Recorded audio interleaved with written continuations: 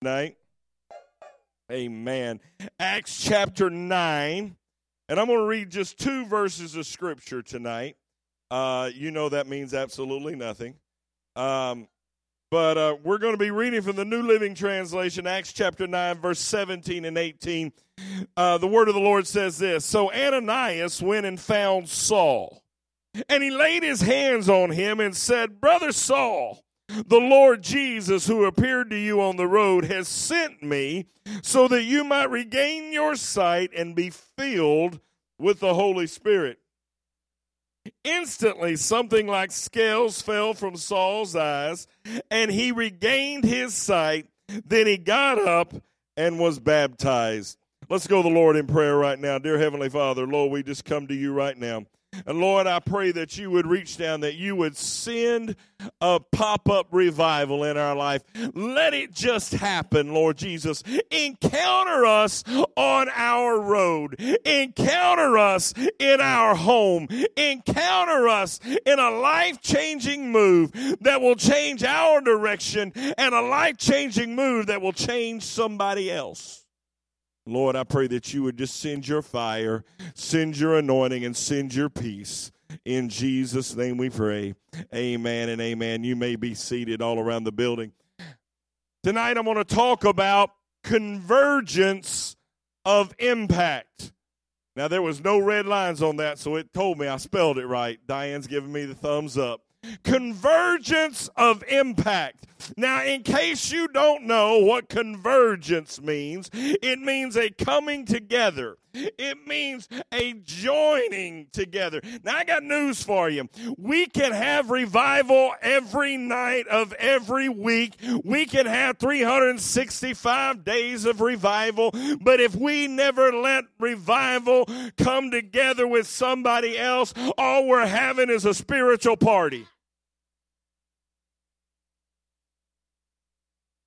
When I was a youth pastor, I've been to Winterfest and in South Carolina. We went to a thing called Praise Fest, and we've seen times. I remember one night at Praise Fest in South Carolina, the power of God fell. The preacher never preached. We had about 4,000 or 5,000 teenagers there. They were speaking in tongues and shouting and running and laughing. And I'm going to tell you, you let the Holy Ghost, supernatural power of God, hit teenagers, immature in their mindset. They know how to party. And when they started partying spiritually, they partied hardy. I mean, they were hooting and hollering and running and crying and laughing. You know, over here they had the spirit of laughter, and over here they had the spirit of crying, and over here they were laying hands on each other, and over here they were speaking in tongues, and over here they were standing on their head. And, I mean, it was crazy. It was insane. And my kids got in the van, and they were like, God's so good. And I decided to be adult buzzkill. And I said, what'd you learn about God tonight? He's fun.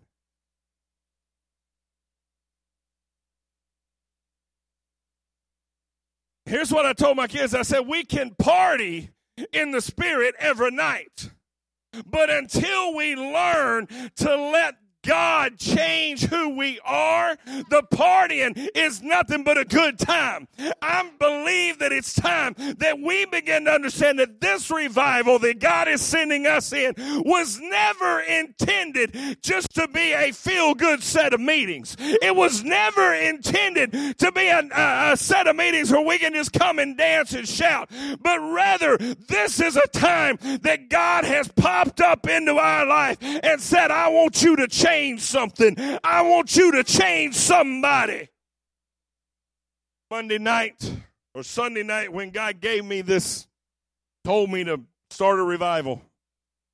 I don't do that, Pastor. And God told me to start a revival, and I was going home and go, what am I supposed to be doing?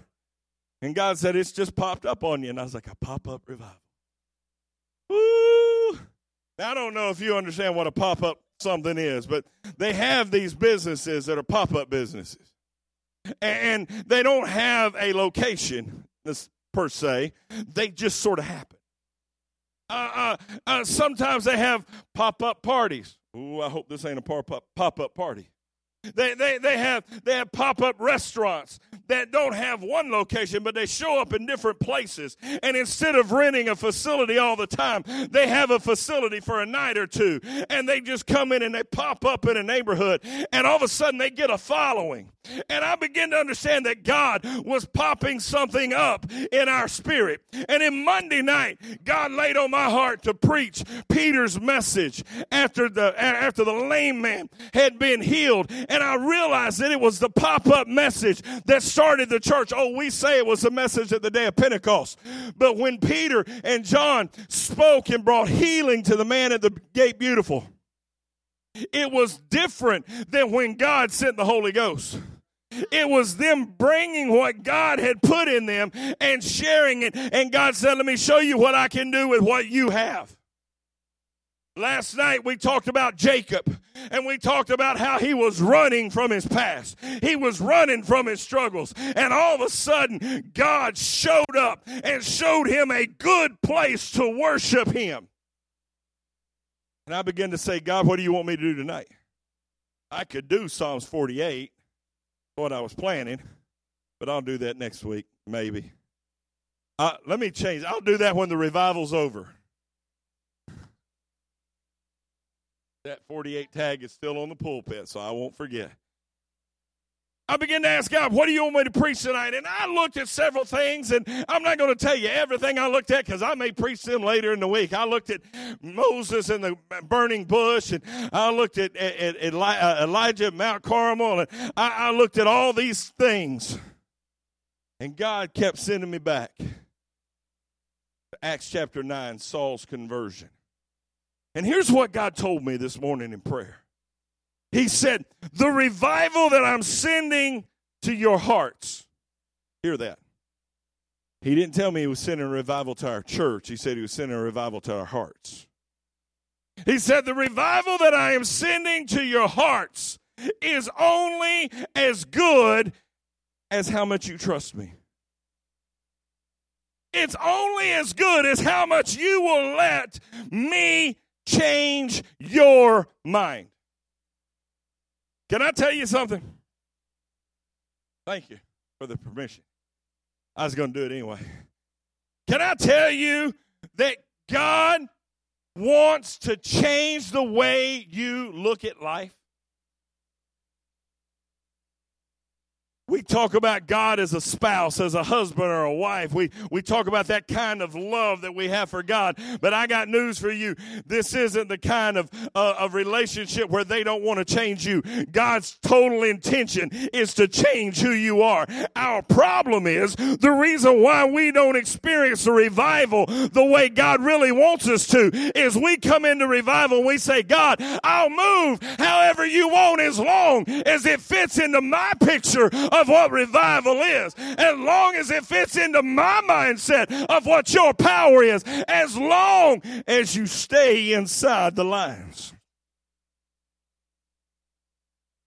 In this chapter, we see two individuals that each had an idea of what revival looked like. The first one that we see is Saul. Saul, we know better as Paul, but Saul had an idea of what revival was. Saul was a powerful man of the church. He was a Pharisee of Pharisees. He was of the tribe of Benjamin.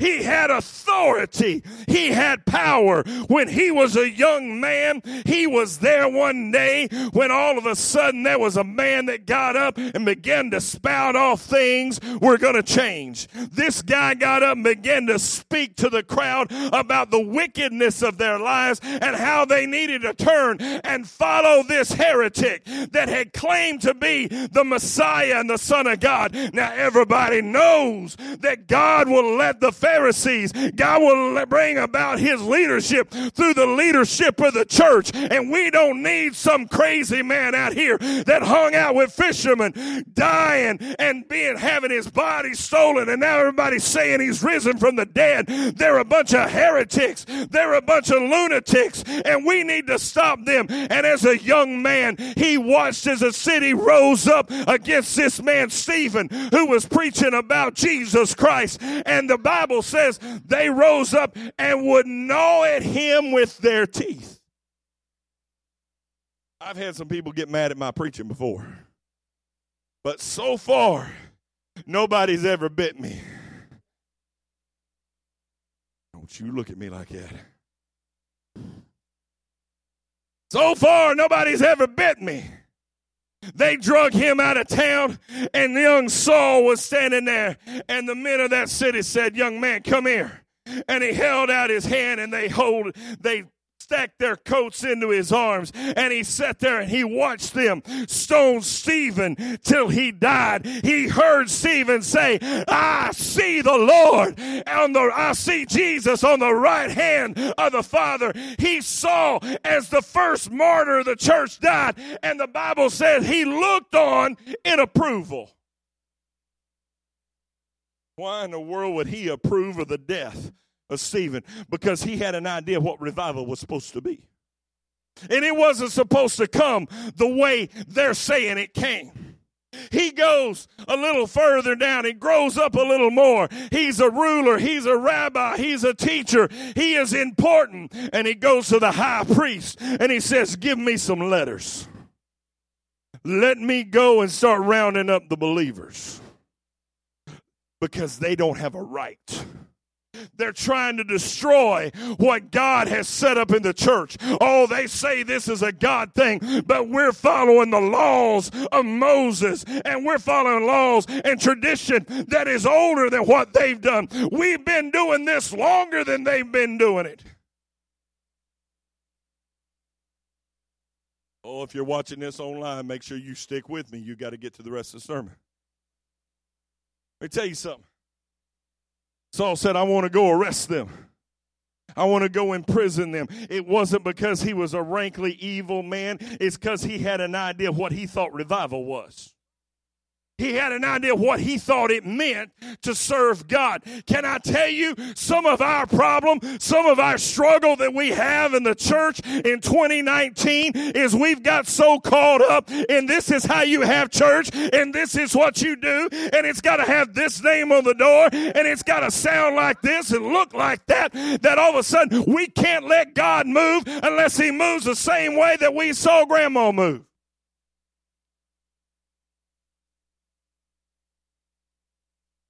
I got news for you. I'm a loud preacher. I pace around. I yell and scream.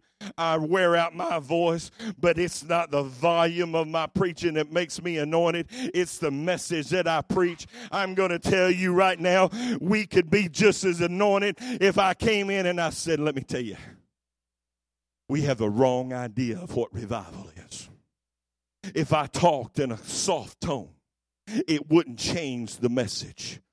But somewhere down the line, we've decided that if you talk quiet, you're not anointed. Come on, Pentecostal people. You need to wake up and smell the coffee. Oh! Imagine what the Baptist church could do with Pentecostal. Imagine what we could do if we actually educated the people we saved. Don't be throwing stones at another organization when all we do know how to shout. We know how to party, but we don't know how to disciple. We don't take time to pour into people.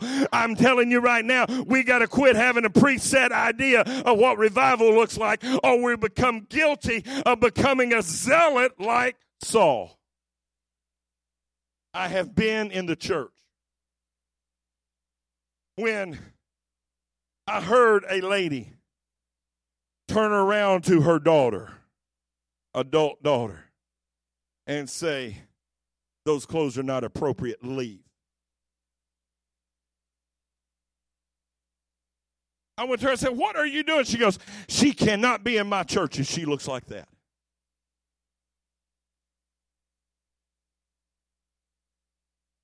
I was still learning. I promise you, if she'd have done that now, I'd have said, listen, that attitude is not appropriate. Leave. We have become so zealous for holiness that we've forgotten to reach the lost. We've gotten letters that tell us in the Word of God that we need to be righteous and we need to be godly and we need to be holy as He is holy. But somewhere down the line, we've taken that and begun to run people out of the church because they can't live up to a dress code, because they can't live up to this, that, or the other. But I got news for you. We have become like Saul. We're arresting them, we're killing them, and they're dying spiritually because we don't have love. Saul is on his way to arrest the church. The Bible says he's going down the road, and all of a sudden, a bright light shines, knocks him off his horse. And I tell you, I always wished he was riding a donkey. Then I could have preached when the power of God knocks you. Never mind.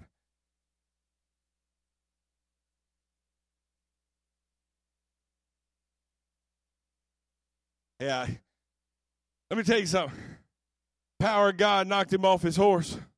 And the Lord said, Saul, Saul, why are you persecuting me? And listen to what Saul says. Who are you, Lord? Do you hear that? He called him Lord. When he heard the voice, he knew the voice. Let me give you a different view of Saul than maybe you've ever had in your life. We always think of Saul as being the wicked man wanting to kill people. But the truth of the matter is, he was the church man that was wanting to try to keep things pure, trying to do things the way he thought it was supposed to be. But all of a sudden, one day, God interrupted him and said, I'm going to pop up a revival in you. And he says, Saul, Saul, why are you persecuting me? And Saul gets on the ground and says, who are you, Lord? What he was asking was not, are you God? He said, I know you're Lord, but now I'm understanding, who are you, Lord? You are Jesus Christ, who lived, who taught, who walked, who was crucified, buried, and rose again on the third day. Who are you, Lord? We cannot have a revival that will change our heart, that will change our view, until we understand who He is. Till we understand that revival doesn't come from a song. I love songs. Ooh, they sang my song again today. Ooh. I know people that to this day, every time they hear Amazing Grace, they weep. I'm going to tell you, every time I hear Isaiah 6, I start feeling it. I love the song. I love the message. I love the power. Man, when I was growing up, there were some old songs. I've been around music a little bit. Y'all know I'm not super musical, but I sing a little. I loved beating the drums tonight. That was fun. That was fun. I've been around music a little bit, and I've been around long enough, unfortunately, to know when to pick what song. I remember the day, if you get in a revival service or you get in camp meeting, if you just get somebody to sing Robe and a Crown. I'm going to wear a robe. I can't even remember it anymore. I used to be able to sing it. Boy, you wear a robe and a crown, you go through it twice, and then you turn the key up one notch. Ooh, that key change. Man, it's time to shout. They're going to run. Somebody's going to hoot and holler. You know why? Because we think revival's tied to a song. We think revival's tied to Amazing Grace or Isaiah 6, or we think revival's tied to an old hymn or whatever. Why? Because that's where maybe we felt something one time. Maybe God moved in our life. But our problem is we don't let God knock us off our high horse enough to understand who He really is. He is not the song, but He is the one we're singing the song to. Oh, I love being me. All of me. I love being me. You guys, the nice thing about being Pastor Tommy, not Evangelist Tommy, is y'all know me. And so I can say some things and get away with it. Because y'all know I like contemporary music. Oh, man. That song we sang tonight, what was it? All my hope is in, man. Every time I hear that song, I'm like, oh, every time we need to do that in church. Oh, I love that song. I love that. It's new. It's on the radio. I hear songs on the radio. I'm like, oh, we need to do, oh, that's a good one. But can I tell you one of the problems we've got today? We've made too many of the songs about us and not enough of them about Him. Oh, we make too many of our songs be about how much He loves us and how much He provides for us and how much He can give us and how good He is to us and how important we are to Him. And all those things are true. He loves us. He gives us. We are important to Him. But I got news for you. I'm not worshiping so that everybody can understand how blessed I am. I am worshiping so that His name can be lifted up. Oh, now lest you think I'm leaving everybody else out, look through the hymn book and find out how many songs are about trying to get to heaven instead of trying to praise the one in heaven. Come on. We can't pick on one.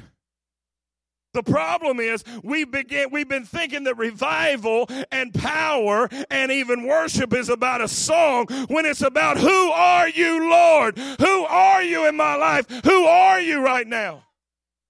We thought that revival and power is about a preacher.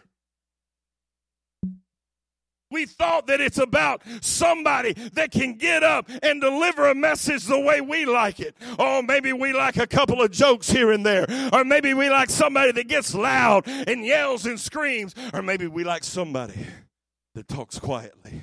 It doesn't matter what it is we like. We think that's what power is. But I got news for you. It's not in a sermon. It's not in a preacher. It's not about Curtis Silcox or David Tennyson or Joel Osteen or Rod Parsley or Eric Petrie or Chris Cantrell or Tommy Sandifer. It's about the anointing and the power of God. I got news for you. If we don't lift up the name of God, the Bible says the rocks and the trees will cry out. Nature preaches about the glory of God. We need to understand who are you, Lord, is not about a personality. It's about a Savior. Who are you, Lord, is not about a name on a building. I know who I'm preaching to. I know most of you in this church have more Assembly of God background. You got Church of God background. I know that. And that's okay. You got saved and came to the Church of God. Kidding. I grew up in the Church of God. I grew up in the Church of God. I remember the days where we didn't cross paths. We were so spiritually minded. We were so pious in who we are that we couldn't read books or listen to sermons or anything that they wasn't Church of God. I remember the days when there was separation because of the name on a building. I remember the days when we finally got over that and we began to realize, my word, Assembly of God's got some of the best people in the world. They got some of the greatest preachers in the world. They got people that know how to worship. They got people that know how to serve. We need to join. And man, we finally got that together. We realized, hey, we're together in this. And the Assembly of God and the Pentecostal Holiness Church, and, oh, we can shout. But don't mess with me, Baptist people.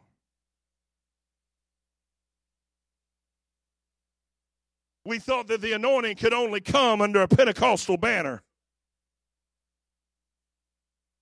Can I tell you, I remember the day that a Baptist pastor reached out his hand to me when I was at my lowest point in my life. Not just spiritually, but emotionally and financially and physically saved my life. He's Baptist. I used to tell him once in a while, I go, Frank, you're Baptist. He even believed in eternal security. We would argue about it. I don't believe in eternal security. I still don't. But I tell you what I know. When I grow up in the Lord, I hope that my light is like Frank Carl. I hope that I can understand that it's not about a banner over a building. It's not about a name. Church of God, Assembly of God, Pentecostal Holiness, Baptist, Methodist. It doesn't matter to me if we're serving the name of Jesus Christ, if we're serving Him. Who are you, Lord? Lord doesn't say, I'm Church of God or I'm Assembly of God or I'm Baptist or I'm Methodist. He says, I am the Son of God. We've got to get to a place in our life that when we ask, who are you, Lord, we understand it's not tied to a song. It's not tied to a personality. It's not tied to a name on a sign. It's not tied to a family. Who are you, Lord? Saul said, who are you, Lord? I know you're Lord. And now I'm understanding who you are, Lord. I'm understanding you are the one they've been talking about. You are the one. Jesus speaks to him. And Jesus says, the voice replied, I am Jesus, the one you are persecuting. Now get up and go in the city, and you'll be told what you must do. He says, I am Jesus. I am Jesus. I'm telling you, if you want a revival that'll change your life, get a revival that doesn't come from a personality, from a song, from a name, from a church, but it comes from Jesus. I am Jesus. And then he says, now get up and go into the city, and you'll be told what you must do. Then the men with Saul stood speechless, for they heard the sounds of someone's voice, but saw no one. Then look at this. Verse 8 says, Saul picked himself up off the ground, but when he opened his eyes, he was blind. So his companions led him by hand to Damascus.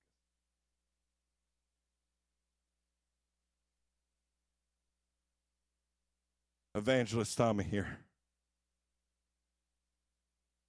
Time you pick yourself up. Time you pick yourself up.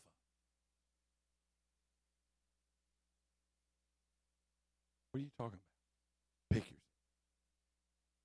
It's time that we quit whining and moaning and complaining that we had it all wrong, or that we didn't have the right idea, or that things were different, or, oh, Lord, God has struck me down, and we pick ourselves up and realize that God has got something for us tomorrow. God has got something for us down the road. Just because God has knocked us off our horse doesn't mean God has knocked us out of the race. It's time to pick yourself up and grab somebody's hand and say, get me where I need to be. I may not be able to see right now. I may not know what's going on, but I know one thing. I'm going to pick myself up off this road, and I'm going to get to where there's an answer. I'm going to get to where there's a victory.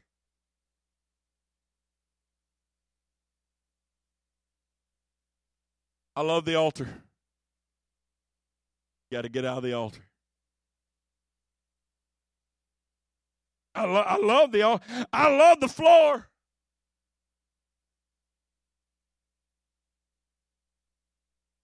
Last several years, I prayed for more people that went down than I got to go down, I should say. Praise God, the other night, God knocked me out on my back. I love the floor. But if you stay on the floor, there's no power. If you stay on the floor, there's no future. If you stay on the floor, there's no victory. If Paul had stayed on the side of the road, he would have died there, never changing anybody else's life, never doing anything. If you stand around and moan and groan and weep and cry because you didn't get it right, or because God had to correct you, or because God had to tell you you were wrong, then you need to understand God only told you that because he's got something for you ahead. Pick yourself up and get to Damascus. Pastor, I can't get there. I'm blind. Find somebody and say, take me there.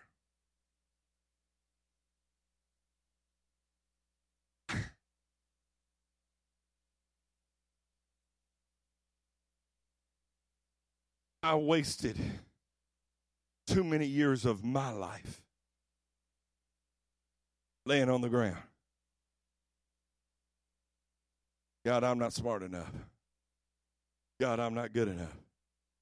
God, I'm not this. God, I'm not that. God, I'm not this. Well, I just must not be a good enough preacher. Nobody ever asked me to preach.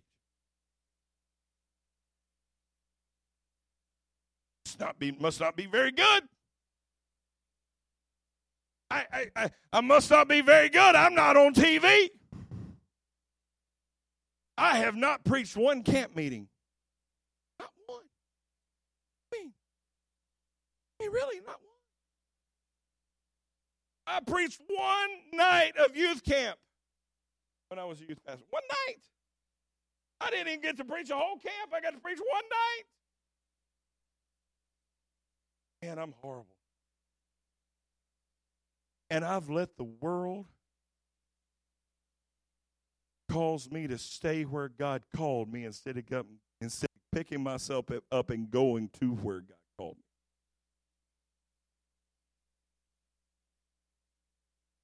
You hear what I said? You're spending too much time staying where God called you instead of picking yourself up and going to where God called you. See, it's great when God says, you're called. It's awesome. But it's even better when you realize that what he says is you're called to Cameron. And you go, Cameron. We got to pick ourselves up.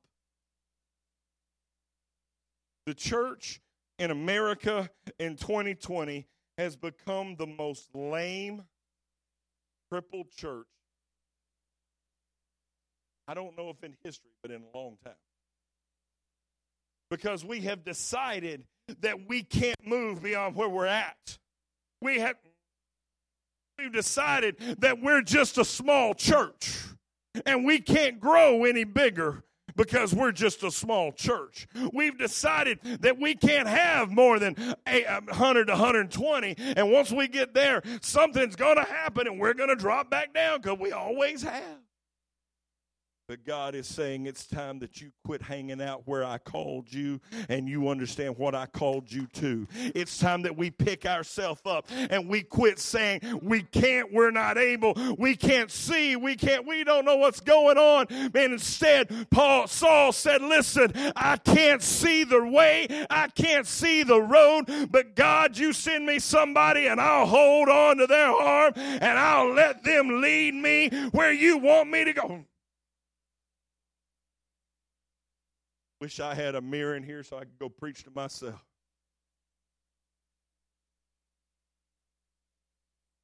I know where I'm going.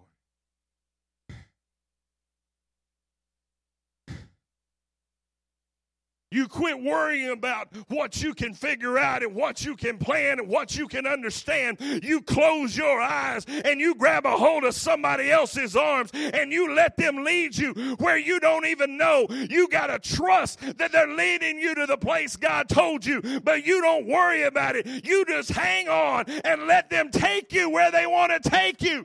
Somebody needs to pick themselves up and let God lead them where they need to go. Pastor, why'd you grab that picture of yourself? Because any of you know me well know I'm a control freak.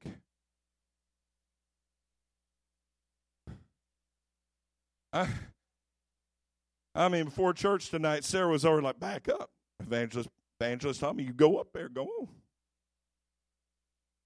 What? Oh, I got to make, now somewhere we got to pick ourselves up.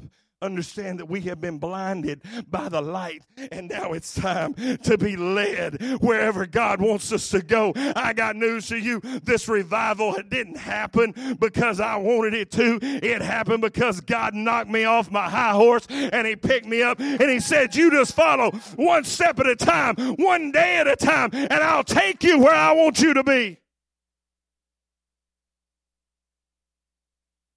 I love being an evangelist. If I was pastor, I'd have to stop.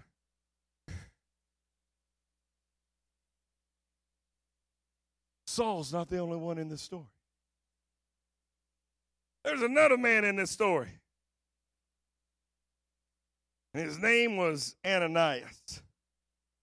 Verse 10, when it was introduced to him, it says, and now there was a believer in Damascus named Ananias.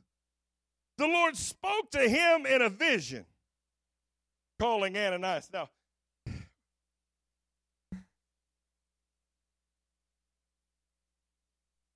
excuse me while I shout. I don't see everything until I get to preach it.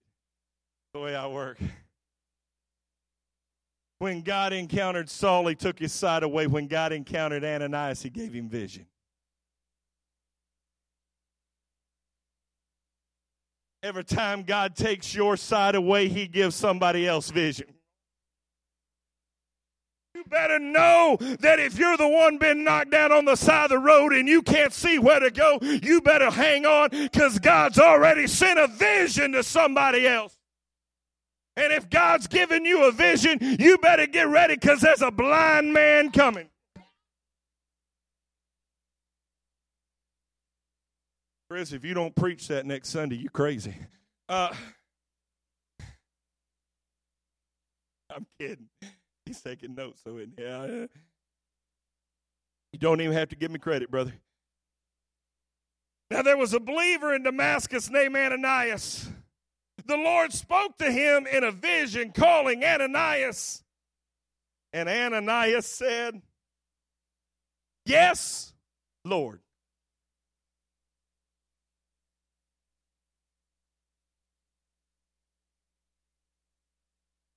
The difference between Saul and Ananias was relationship. When Christ called when Christ called Saul, he said, who are you, Lord? Oh, I recognize you're Lord, but I don't know that I know who you are. When Christ called Ananias, Ananias said, yep, you there? Oh, I say something when people call me at times or when I greet people. I say, hellos, howdies, highs, and all that good jazz in the name of Jesus Christ, our Lord and Savior and soon coming King. Actually, I knew I was missing something. It's actually greetings and salutations, hellos, howdies, highs, and all that good jazz in the name of Jesus Christ, our Lord and Savior and soon coming King. When Brother Brian first started working with us, he'd call me and I'd say, greetings and salutations, hellos, howdies, highs, and all that good jazz in the name of Jesus Christ, our Lord and Savior and soon coming King. That is my Paul greeting. If you read the first half chapter of every letter he wrote, it basically is translated, hi.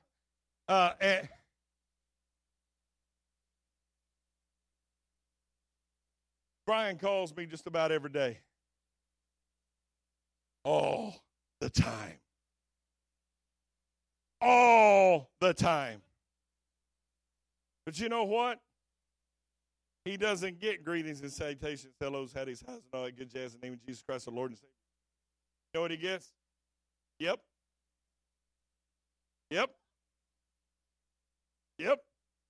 And he's always going, Oh, come on. It's greetings from the servant of the Most High God. I said, no, it's yep. He goes, why is it yep? I said, because I got caller ID. I know who's calling me. You better hang on to your shoes, sweetheart. Because when God calls you and you have a relationship, you don't have to go through any formalities. All you have to do is say, yes, Lord. Yes, Lord. There was nothing surprising about the vision. There was nothing surprising about the call. There was nothing surprising about the Christ calling his name. Ananias knew him well enough just to say, yeah, what do you need?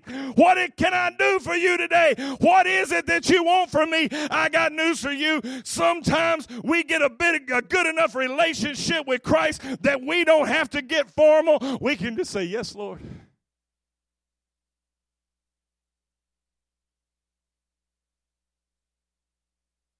Can I meddle just a little bit? You ever notice us in the Pentecostal church? I don't know if it happens in other churches. I just know Pentecostal church. Somehow we decided that if we're going to talk to God, it's supposed to be in King James.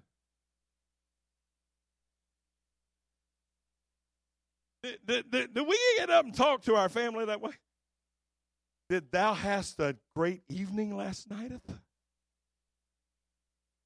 How art thou feeling today?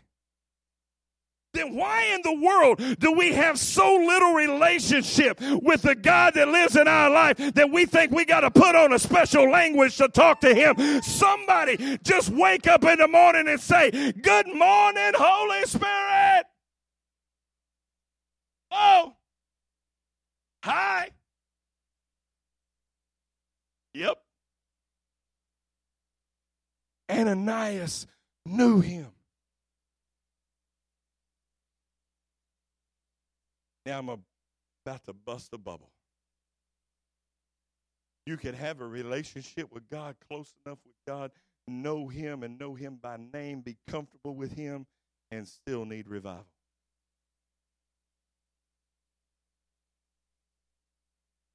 Think you've got it all together. You can think you know everything. You can know Jesus so well that you and him are just best buds and you hang out together and still need a change in the way you view the world. Christ says, Ananias, and he says, yes, Lord. And the Lord said, go over to Straight Street, to the house of Judas. When you get there, ask for a man from Tarsus named Saul. He is praying to me right now. I have shown him in a vision a man named Ananias coming and laying hands on him so he can see again. Mr. I know God. Mr. I got a relationship. Mr. Nothing special. Yeah, Lord, what do you need? The next words out of his mouth is, but Lord.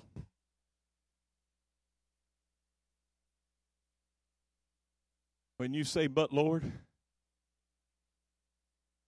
you better get an altar. When you say, but Lord, what you're saying is, God, I need you to change my vision. I need you to change what I see. But Lord, I've heard about this man. I've heard stories. He's coming to arrest us. God, you're sending me into a trap. God, I don't trust him. Don't have to trust him. Trust God. Told you a while ago, one of our biggest challenges to the revival that we stay laying on the road where God called us. I think the next biggest challenge to revival is we decide who we can let in and who we can't. We decide to limit what God wants because we limit what we will obey. Has God ever told you to do something and you went, but God, I was sitting right here. And God said, have church tomorrow night.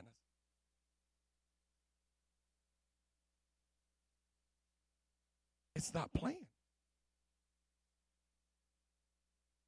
When we begin to limit and pick and choose what we will obey.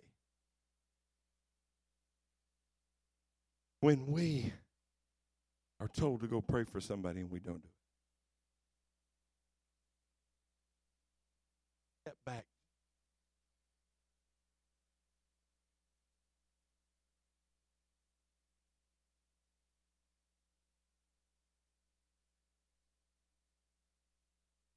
Ananias.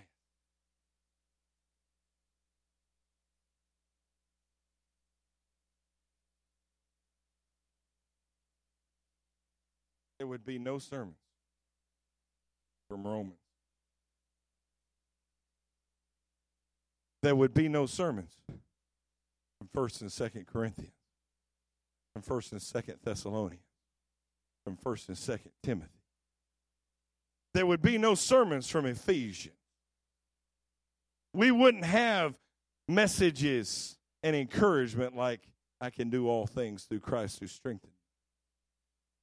Because somebody that we only know from one passage of Scripture said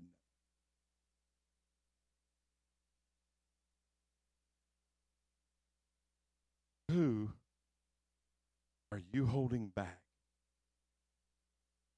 from the kingdom of God? Whose ministry are you limiting because you won't go pray? Because you won't reach out a hand? Because you won't share what God's done in you? What power that can change the world are we as a church losing because we're too busy wanting to celebrate in the house and we don't want to go to Straight Street? Got quiet in here. We were shouting just a minute ago. We were hooting and hollering a second ago. But I got news for you, church. Revival isn't about the shout. It's about the change. The word revival means to revive, to bring back to life, to revitalize, to make alive again.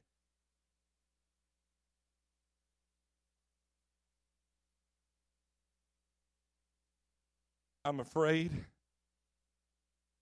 too many times we're taking spiritual electric paddles. We're shocking each other back to life only to live on life support because we get up and leave.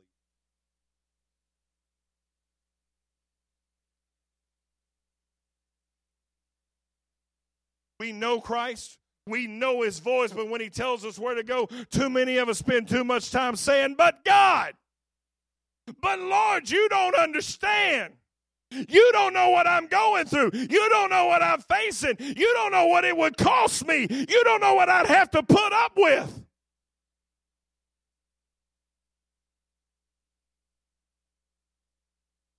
Willing to be an Ananias. Ananias started with, but Lord. But then he got up and he went to Straight Street.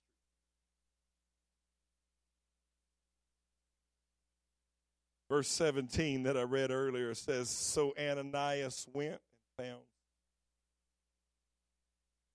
and he laid his hands on him and said, oh, wicked.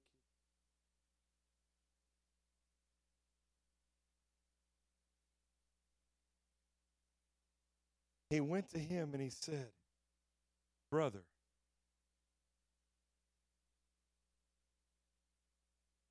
Saul, we have not seen things the same way. We have not had the same view. You thought revival was purifying those that believed in Christ, and I thought revival was keeping away from you. We haven't agreed on anything, but God said that he chose you. Brother Saul, the Lord has sent me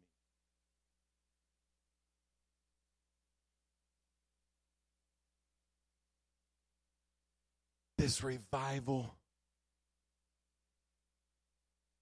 we can go on every night. We can have revival every night till Jesus comes. I hope he lets me let somebody else preach. We can have revival every night till Jesus comes.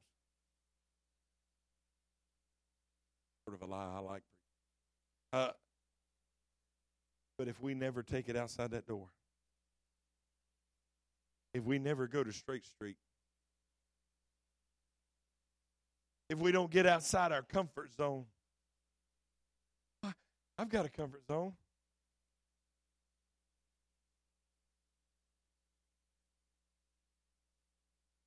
I have a lady that comes and helps us out at the house once a month.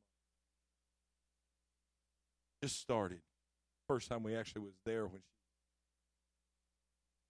I'm being nice and polite, and my wife stepped outside of the comfort zone. Yeah, I was like, we're in revival at the church. You got a church? No, I need one. Oh, you need it. Every time that woman got within earshot of my wife, she was talking about what God was doing at the church. Then she kept going, tell her about this. Tell her about that, Tommy. Tell her about this. I'm like,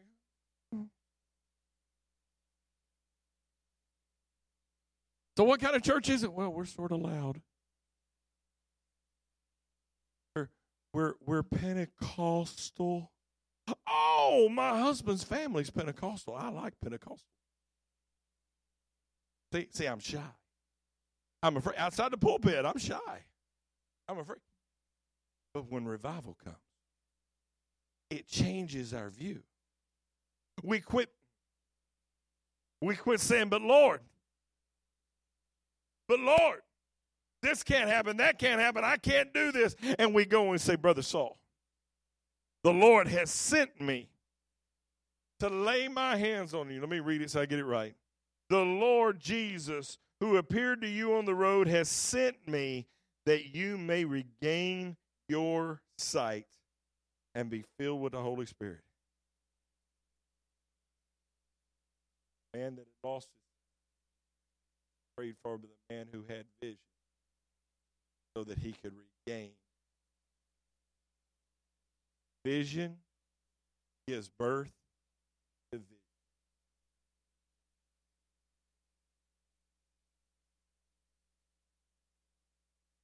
Bible comes. What happens? Ananias goes on and you do just a little research on him and you find out that he becomes a leader. Some people consider him a some would call him a disciple of Christ. Others call him a New Testament prophet. He has sainthood. He goes on and he spends the rest of his life serving God. Most of us don't know about it. Saul becomes Paul.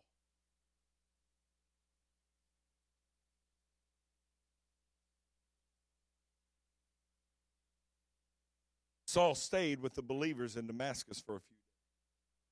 And immediately he began preaching about Jesus in the synagogue, saying he is indeed the Son of God. All who heard him were amazed. Isn't this the same man who caused such devastation among Jesus' followers in Jerusalem? They asked. And they didn't he come here to arrest them and take them in chains to the leading priests? Saul's preaching became more and more powerful, and the Jews in Damascus couldn't refute his proofs that Jesus was indeed the Messiah, because one man got past his but Lord. Because one man got up off the ground when he couldn't see. God rose up a ministry that changed the world.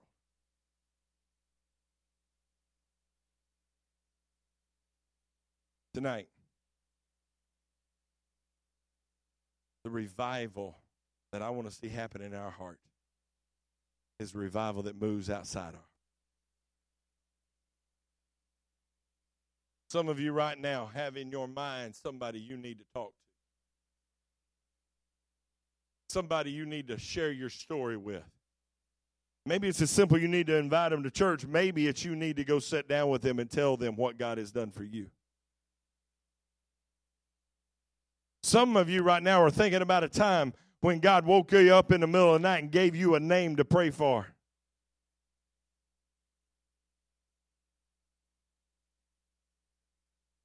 You need to be an Ananias.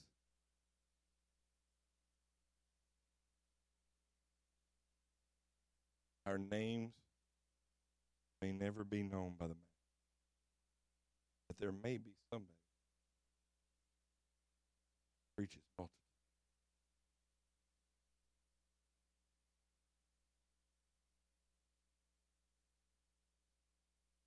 I've never been listed among the greatest of anything.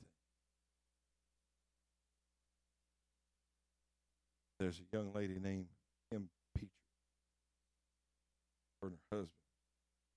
Mighty works. Heard him preach. Valor. Sister Graham. Her and her husband.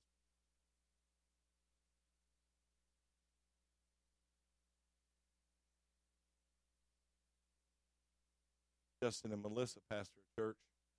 We went and visited at our Men and Women of Action retreat year before last. They were all excited. They had just, in 5 years, they went from 10 people to 800 people. Whoa! We went back this year. They had moved into their new building. Got another section of the shopping center they were in so that they could go from 3 services back down to 1, maybe 2. When we went back this year, Melissa come out, she said, Pastor Tommy, you won't believe this, but now we're averaging 18. They added 1,000 people in a year. Think about that. Their new building now has 3 services just to keep up with the crowd. And they're in a small town. Tell you something. At this point in my life, I haven't preached 1,000. But I've been Ananias to something.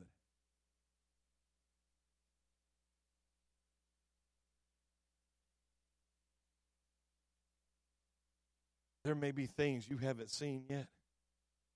Maybe, just maybe, you're Ananias. Maybe, just maybe,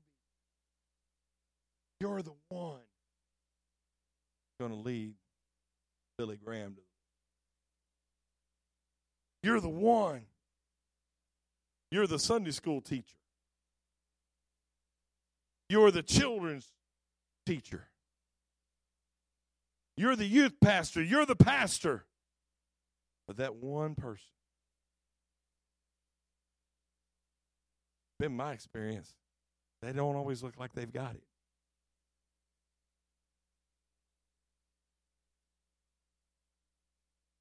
Oh, always impressive, but always, oh.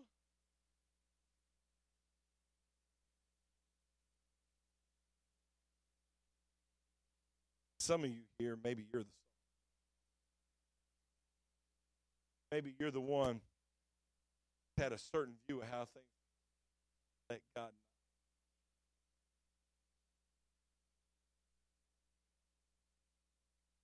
Quit trying to lead. Maybe God's got more for you than you ever dreamed. Maybe God's got more planned for you. But we've got to understand revival isn't just about. It's about. It's not about me. It's about we.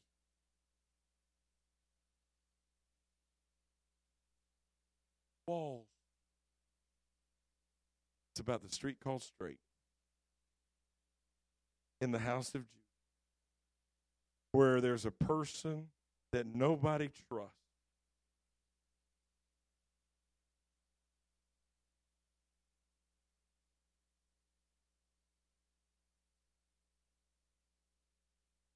Lay your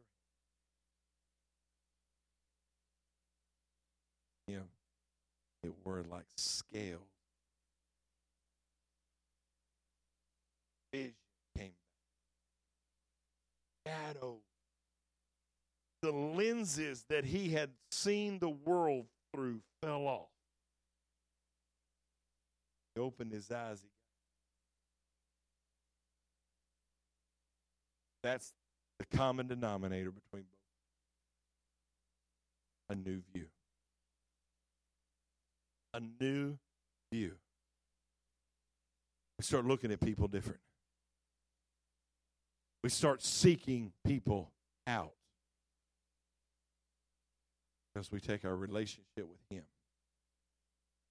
We say, God, I'll pray for, I'll go, I'll do, I'll witness wherever to whoever.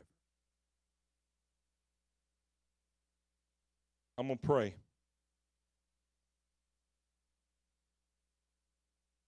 Tonight, we don't have three sides. We got one big altar. But if you will be bold enough tonight to say, God, I want you to fix my gaze. It doesn't matter which one you are. God, you need to let me see that I'm doing this wrong. Or maybe God, you need to let me see that I need to trust you and reach out to everybody. I need to see the world different. I need to see my future different. I got to pick myself up. Some of you, you felt that call, you felt that anointing, but you're still laying there. You're ready tonight to say, God, fix my gaze.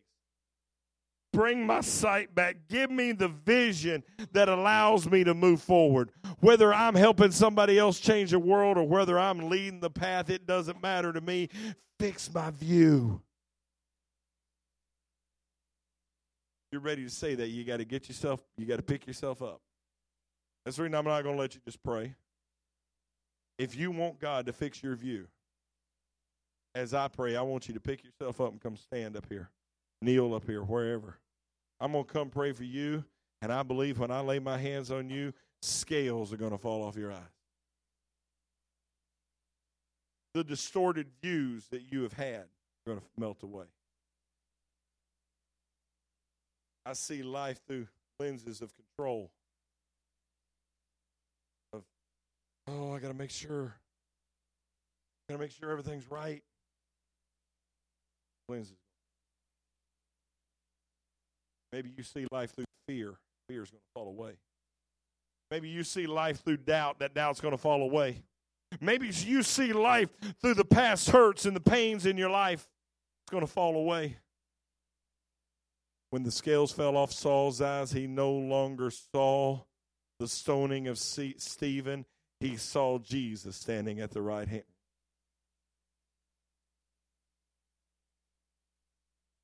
You want God to change your gaze. Maybe you just be honest enough to say, God, it's been a long time. Haven't felt like I had a fresh vision in a long time. Haven't felt like I had a fresh touch in a long time. I haven't felt like that I could be anything important. I feel like a waste. Pick yourself up and let God change you. Change you. Right now, come as I pray. Dear Lord Jesus, Lord, our eyes have been clouded. Our vision has been masked.